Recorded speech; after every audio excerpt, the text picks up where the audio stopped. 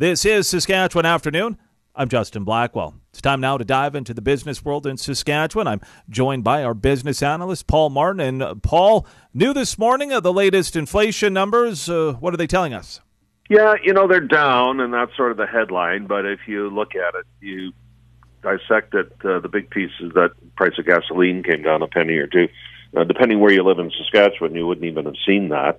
But some other parts, I'm always amazed at sort of the variance in gas prices around the province. It's like 20 cents a liter or something, depending on where you go. It's quite remarkable. But, here's the one that really struck me. Grocery prices were down marginally. But listen, this is the time of year, that August, September time, when all our vegetables and crops are coming in. I mean, if they don't fall now, they'll never fall for fresh fruit and vegetables. And to still be at basically 6%, I guess.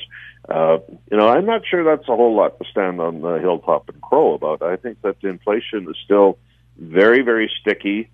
And, what we're seeing is people on a wage, where you're on a fixed income or fixed salary. We're seeing a lot of strikes in Canada. We're seeing a lot of people pushing for wage rates, and we're actually seeing it happen. Wage pressure is strong.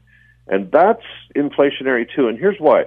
The price of food, as we're just talking about, or gasoline or whatever, it goes up and down. But, when was the last time you ever heard about wages being rolled back? I mean, they don't go down. They just, they have a one track. Yeah, they go slower, I'll give you that.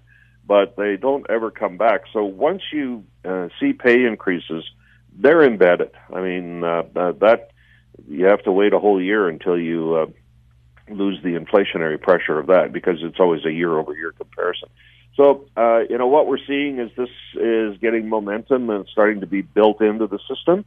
And frankly, I don't know that you can raise interest rates enough to actually make a difference on that. And this is the other signal that we're getting from today's report, is that Canada's economy is not growing. It's pretty flat right now. The U.S. is still growing. And so they're likely going to raise interest rates again. And, there will be pressure on us to do the same thing, because if wage rates do go up and stuff, we'll be looking to raise them. And here's one other thing that comes with that. If the U.S. raises interest rates and we don't, the value of the U.S. dollar goes up. Now, if you're a traveler who wants to go south in the winter, you might want to just take that under advisement. And, the Canadian dollar may not have as much resilience as it does right now. And as people watch their money with inflation, for those close to possibly retiring, forget Arizona or Palm Springs, you may want to think about retiring in Regina. Yeah, that's a story that's coming up. There's an American website called GoBankingRates.com, and twice in the last 2 weeks, they've actually flagged Regina as a place. No, this is an American publication, so it's aimed at U.S. audiences, saying, hey, the 10 best places to retire in Canada, Regina's on that list. And they have the 7 cheapest cities in Canada to retire in. Regina's number 1. And for a little under $1,800 a month, or $1,900 a month, somewhere in there. It was under $2,000 anyway. Now, bear in mind that's U.S. dollars, because this is an American publication. They're saying a single person can retire in Regina for under $2,000 a month, including rent. And, maybe we've seen some municipalities in Saskatchewan beaking off about that a little bit, saying come and move here.